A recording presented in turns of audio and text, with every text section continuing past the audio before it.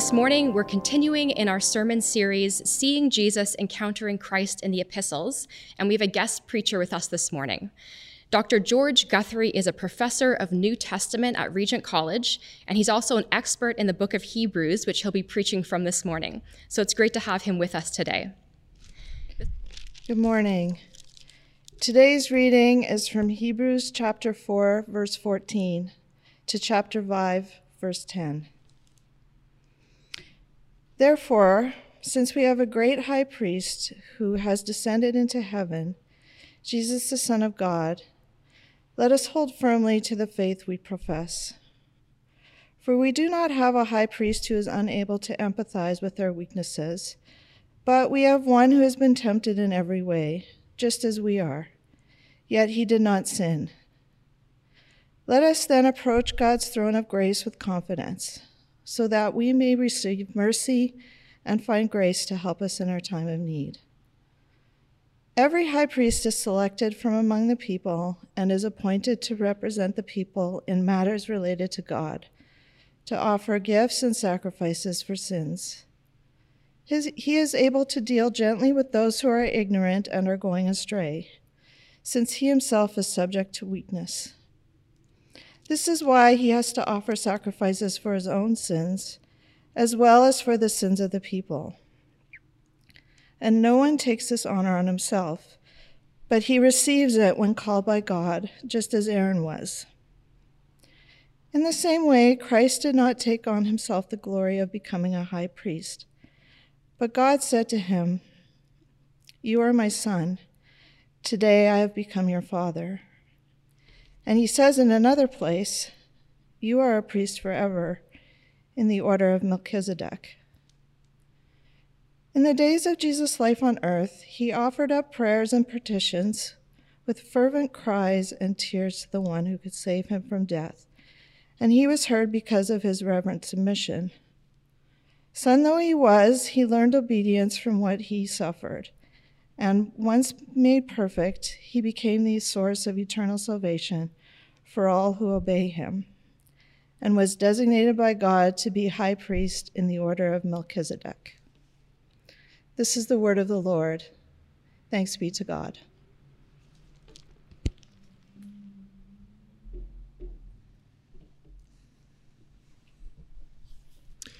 Well, good morning. It's good to be back at First Baptist Church. I bring you greetings from Regent College, and I'm just delighted to have the opportunity to open God's Word with you this morning. Let's read the first part of our passage one more time, Hebrews chapter 4, verses 14 through 16.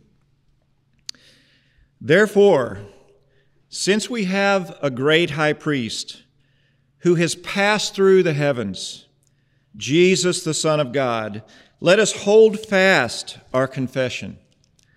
For we do not have a high priest who is unable to sympathize with our weaknesses, but one who has been tempted in every way as we are, yet without sin. Therefore, let us approach the throne of grace with boldness, so that we may receive mercy and find grace to help us in time of need. Let me begin this morning by saying a word about how Hebrews came about. The book was written in about 63 AD, probably to people in Rome who were being persecuted for the faith. Nero at this time was only 26 years of age.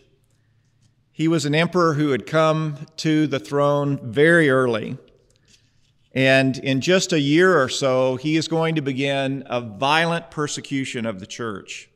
And already, persecution is beginning to elevate in the city. Some people had left the churches there in Rome, and others had one foot out the door. Now, this book is the most complete example that we have of an early Christian sermon. It was written to believers in Jesus to help them hang in there in Christ following. Now, I'm going to be teaching a short course on this book at Regent in May, and I would love to have some of you come and join me as we look at the details of this book. But let me this morning focus on the author's main strategy. What he does to help these people who are struggling with the faith is he presents Christology as a foundation for life. Now, maybe some of us struggle with the concept of theology. It sounds kind of heady, but actually it's very, very important that we think well in order to live well. The British author Dorothy Sayers, back in the 1950s, responded to the idea that was going around in her day that we really don't need all of this dogma or theology. We just need to worship and not worry about the details of dogma. But she wrote this: Christ, in his divine innocence, said to the woman of Samaria, "You don't know what you are worshiping," being apparently under the impression that it might be desirable on the whole to know what one was worshiping. He thus showed himself sadly out of touch with the 20th century mind, for the cry today is, away with the tedious complexities of theology. Let us have the simple spirit of worship, just worship, no matter what. The only drawback to this demand for a generalized and undirected worship is the practical difficulty of arousing any sort of enthusiasm for the worship of nothing in particular. And we need clarity in the way that we think about God. The way that we think will shape the way that we live. So Hebrews helps us in that regard when it comes to Jesus. And if I could sum up kind of the main idea behind this book, it would be this: that your perseverance in the Christian faith will be in exact proportion to the clarity with which you see who Jesus is and what he has accomplished on our behalf. So this morning, we want to talk about seeing Jesus more clearly, which is the series that you're in, but we're going to focus on seeing Jesus as our high priest. Jesus is greater than you ever imagined. He is more compassionate than you dared hope, so hold on. And Jesus brings you farther than you ever dreamed possible, so draw near. Those are the main points of our message this morning. So first of all, Jesus is greater than you ever imagined. Again, verse 14 reads, "Therefore, since we have a great high priest who has passed through the heavens, Jesus, the Son of God." Here's the foundation for the exhortations that we see as the passage continues. Our faith is grounded in the high priesthood of Jesus. Hebrews makes much of Jesus as high priest. It uses this high priestly imagery in a way that no other book in the New Testament does. It's the only place we find Jesus referred to as high priest. Now, as you know, in the Old Testament, the high priest was referred to variously as the priest or the chief priest or the anointed priest.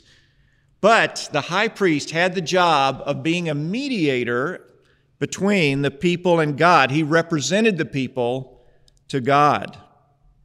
And he was supposed to be especially holy as he offered sacrifices on behalf of the people. In fact, on the Day of Atonement, the one day a year where a sacrifice was offered to cover all of the sins that had not already been dealt with in that year, the high priest was the only one who could go into the holiest place of the tabernacle and offer that sacrifice. It was the only day of the year that someone went right into the presence of God in order to meet with God and offer sacrifice for the people. So Jesus is our great high priest who has gone into not an earthly tabernacle's Holy of Holies, but the heavenly tabernacle. He's gone right into the presence of God in the heavens, the author says in our passage. We have a unique high priest. He is one, we find in chapter 1, verse 3, who has identified so closely with the Father as the Son. In fact, he is the radiance of God's glory. When you think about that Shekinah glory, the Jews would come to call it later, the glory that came down in the wilderness and settled on the tabernacle, showing the presence of God. The author of Hebrews says, when you see Jesus, you are seeing the radiance of the presence of God. He is the exact representation of the Father's character. You see the image of the Father stamped on the face of the Son, in a sense. And he is the one who has passed through the heavens. When Jesus ascended and went back to the heavenly realm, he sat down on the throne of the universe as he was exalted to the right hand of God. But something that might help us get our heads around how great Jesus really was is the idea that he was the creator of everything that is. Jesus spoke into existence all the beauty and the majesty that we see around us with the mountains right here near downtown Vancouver. In thinking about the vastness of that universe and what it would mean that Jesus was the one to speak it into existence, we might think about an analogy that was drawn by Robert Jastrow, former head of NASA's Goddard Center. He was trying to help people understand how big the universe is. And he said this, an analogy will help to clarify the meaning of these enormous distances that we have in the universe. Let the sun be the size of an orange. On that scale of sizes, where this is the sun, the earth is a grain of sand circling about 30 feet away. The giant planet Jupiter is 11 times larger than the earth. It's a cherry pit revolving at a distance of 1 city block. Saturn is another cherry pit, 2 blocks from the sun, and Pluto is still another sand grain at a distance of 10 city blocks from the sun. So everybody have the scale, right? This is the sun, the earth's a grain of sand 30 feet away. On that same scale, the average distance between stars is 2,000 miles. The sun's nearest neighbor, a star called Alpha Centauri, is 1,300 miles away.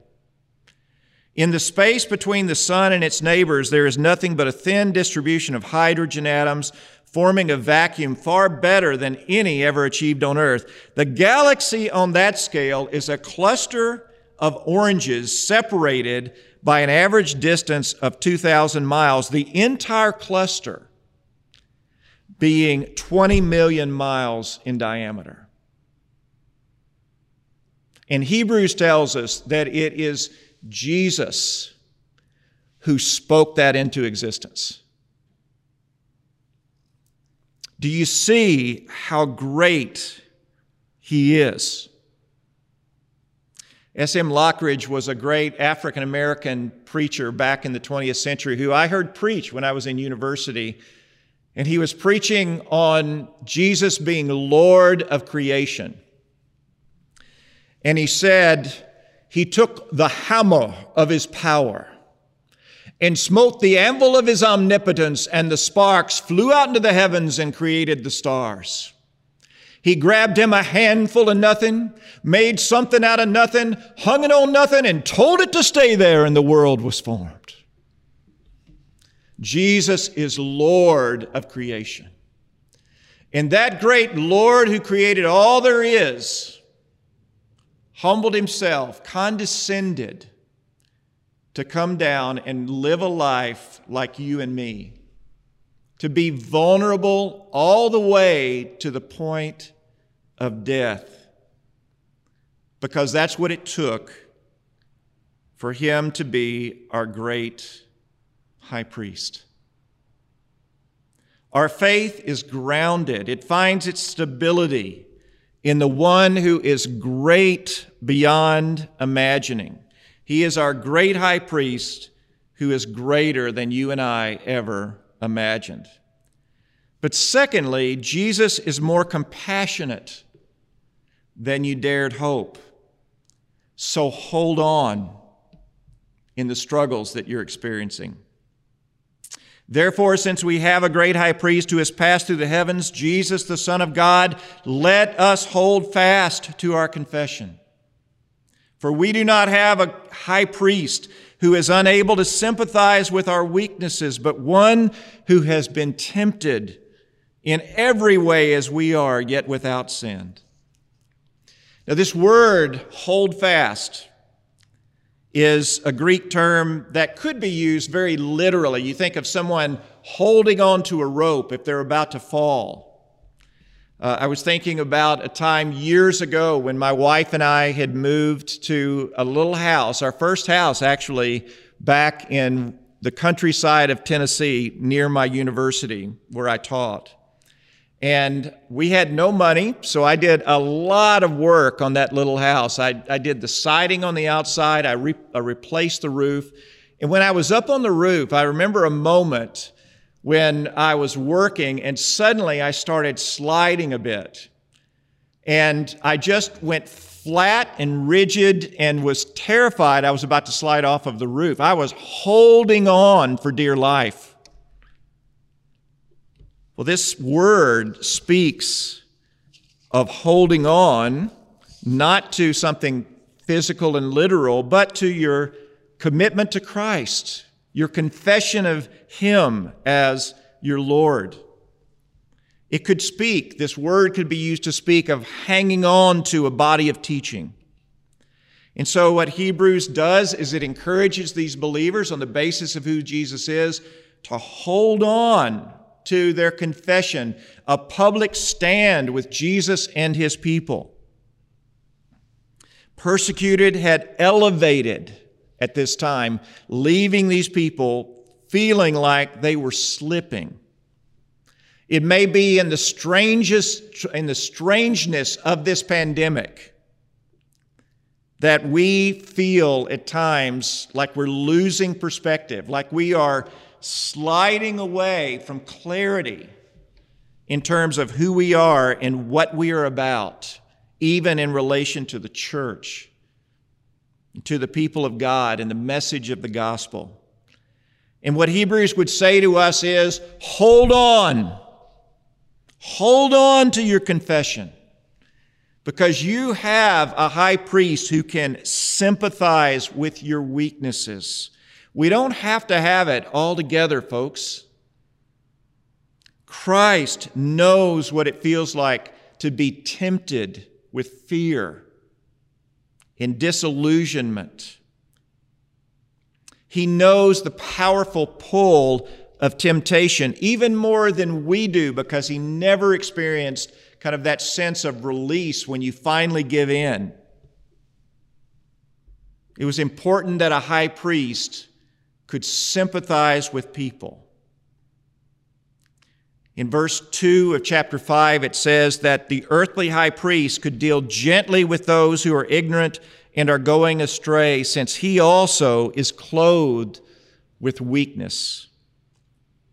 And then in verses 7 through 9, we read kind of a reflection on what Jesus experienced in the Garden of Gethsemane, and it uses the language of the Psalms to talk about the agony, the challenge of a person who is a righteous sufferer.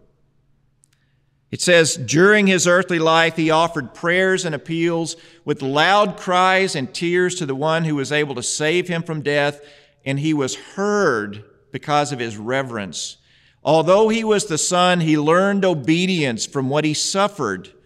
After He was perfected, He became the source of eternal salvation for all who obey Him.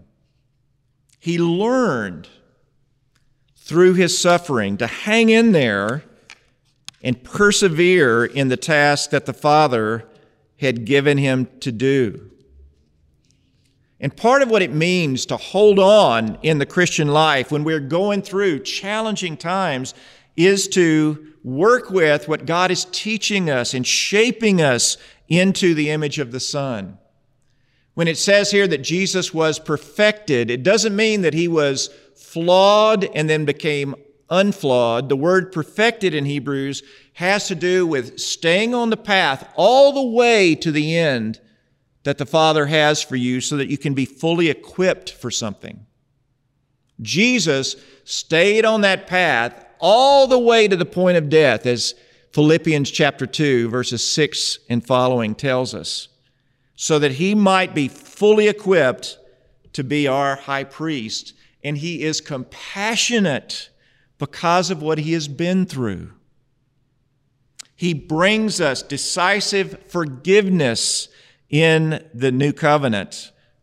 And it's a beautiful picture of the price having been decisively paid. Do you know that every sin that you've ever committed, every sin that you ever will commit has already been decisively dealt with by Christ if you are a part of the new covenant?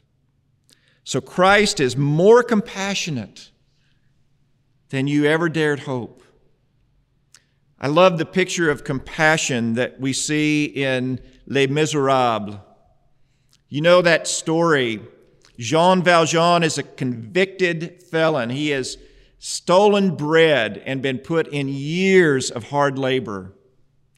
When he is finally released, he makes his way to the home of a priest who gives him warm hospitality, only to have Valjean steal from him, to take silver and run off into the night. But he's caught by constables, and he's brought back expecting to be condemned.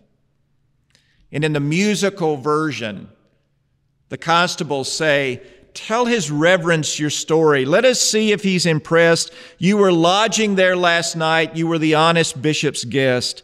And then out of Christian goodness, when he learned about your plight, you maintain he made a present of this silver." And the bishop says, "That's right. But my friend, you left so early. Surely something slipped your mind." And the bishop gives Valjean 2 silver candlesticks at this point. "You forgot I gave these also. Would you leave the best behind? So, messieurs, you may release him, for this man has spoken true. I commend you for your duty. May God's blessing go with you." And then he turns to Valjean and he says this, "But remember this, my brother.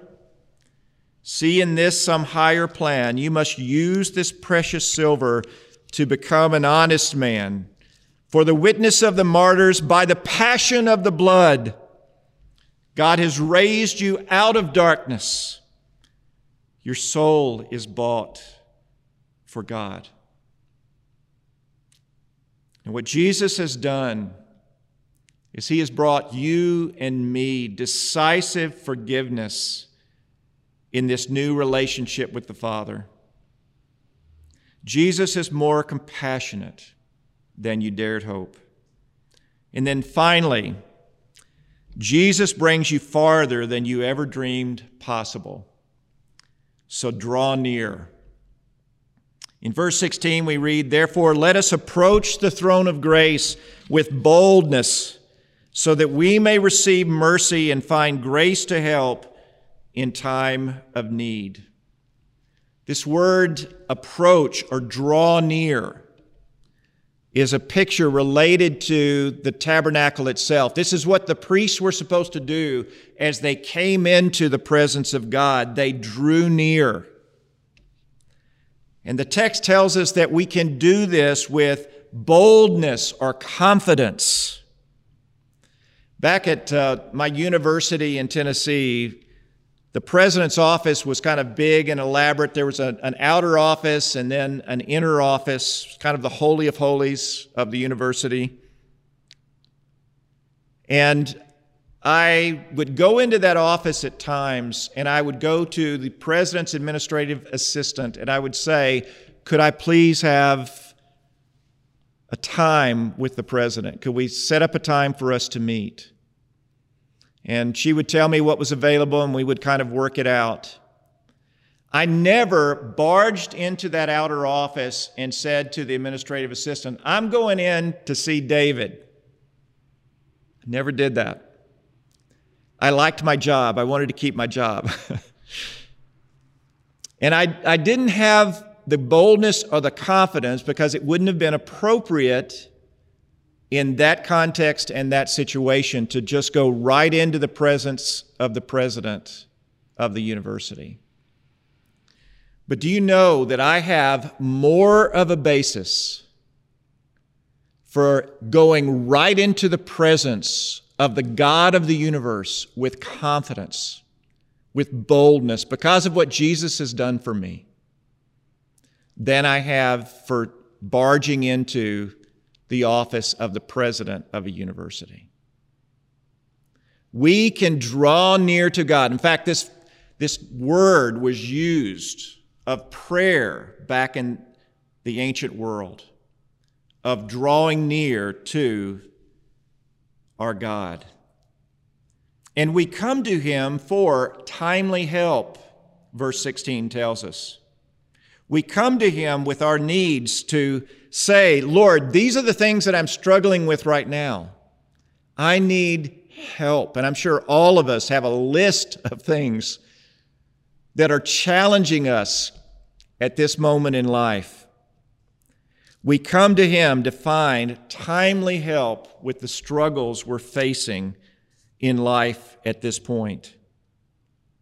We need to see Jesus as our great high priest because He is the one who brings us right into the presence of the Father with boldness. And God has the answers we need to face life and the challenges it brings us. Back in World War II, the war was drawing to a close. The German army was sending children to man the lines in a futile effort to stop the Allied invasion into their homeland. It was March 1945. A young man named Karl Schlesinger, a German soldier, remembers this time. He writes, I was in a battalion of teenage grenadiers fresh out of training and was sent into the front line east of the Rhine River after American forces had established a foothold on the East Bank. Fresh American units were pushed across, and our battalion was ordered to plug a hole in the front line. We dug in 3 companies abreast on a slight rise in front of the little town of Kirchhellen. I was with the first company in the center of the position. My company numbered about 80 teenagers. In bitter fighting, American troops pushed through on both sides but got stuck in front of my company. About 17 or 18 of us were left. We huddled in 2 main foxholes. And on the morning of March 28, amid smoldering tanks and twisted bodies, there suddenly came an eerie silence. And I looked over the hole I shared with a buddy and saw no life but movement in a busted roof of a farmhouse about 200 yards away. Feeling sudden panic, Schlesinger writes, he stood up in the foxhole, fired 4 rapid shots at nothing in particular, and then the eerie silence was broken by a single voice. A lone American soldier had walked calmly toward the entrenched Germans, saying in a calm and low voice, "Come on out. Come on out." It communicated motive and opportunity and assurance and hope. The German soldiers dropped their weapons. They took off their helmets, tossing them back into the foxhole. The soldier was an American Indian. He told them to put their hands over their heads, and then he turned and walked toward the American lines without looking back as the German soldiers followed. Schlesinger was overwhelmed. He writes, he must have been the most reasonable man, the most perceptive, the most understanding, and by far the most brave. We had not expected to live. And he must have seen how idiotic this wall was, and he acted on his own to save us, risking his life in the process to bring us the help that we needed. Later in the prisoner of war camp, we talked about him. If he had not come to get us, we would have died in our foxholes. His action was a personal one. He was not ordered to do what he did. I owe him my life. In the incarnation, Christ came to us, was vulnerable. He died to decisively forgive our sins and to bring us to the presence in a face-to-face relationship with God the Father. We need to see Jesus as our great high priest, because Jesus is greater than you ever imagined. He is more compassionate than you dared hope. So, brothers and sisters, hold on. And Jesus brings you farther than you ever dreamed possible.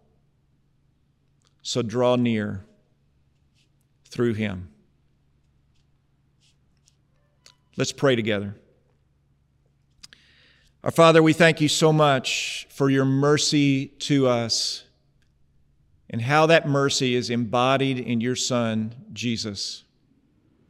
Father, we thank you that in the midst of this pandemic and all of the small struggles and temptations and difficulties that we are facing in life at this point, that we have hope because we can come right to you at the throne of grace and find timely help.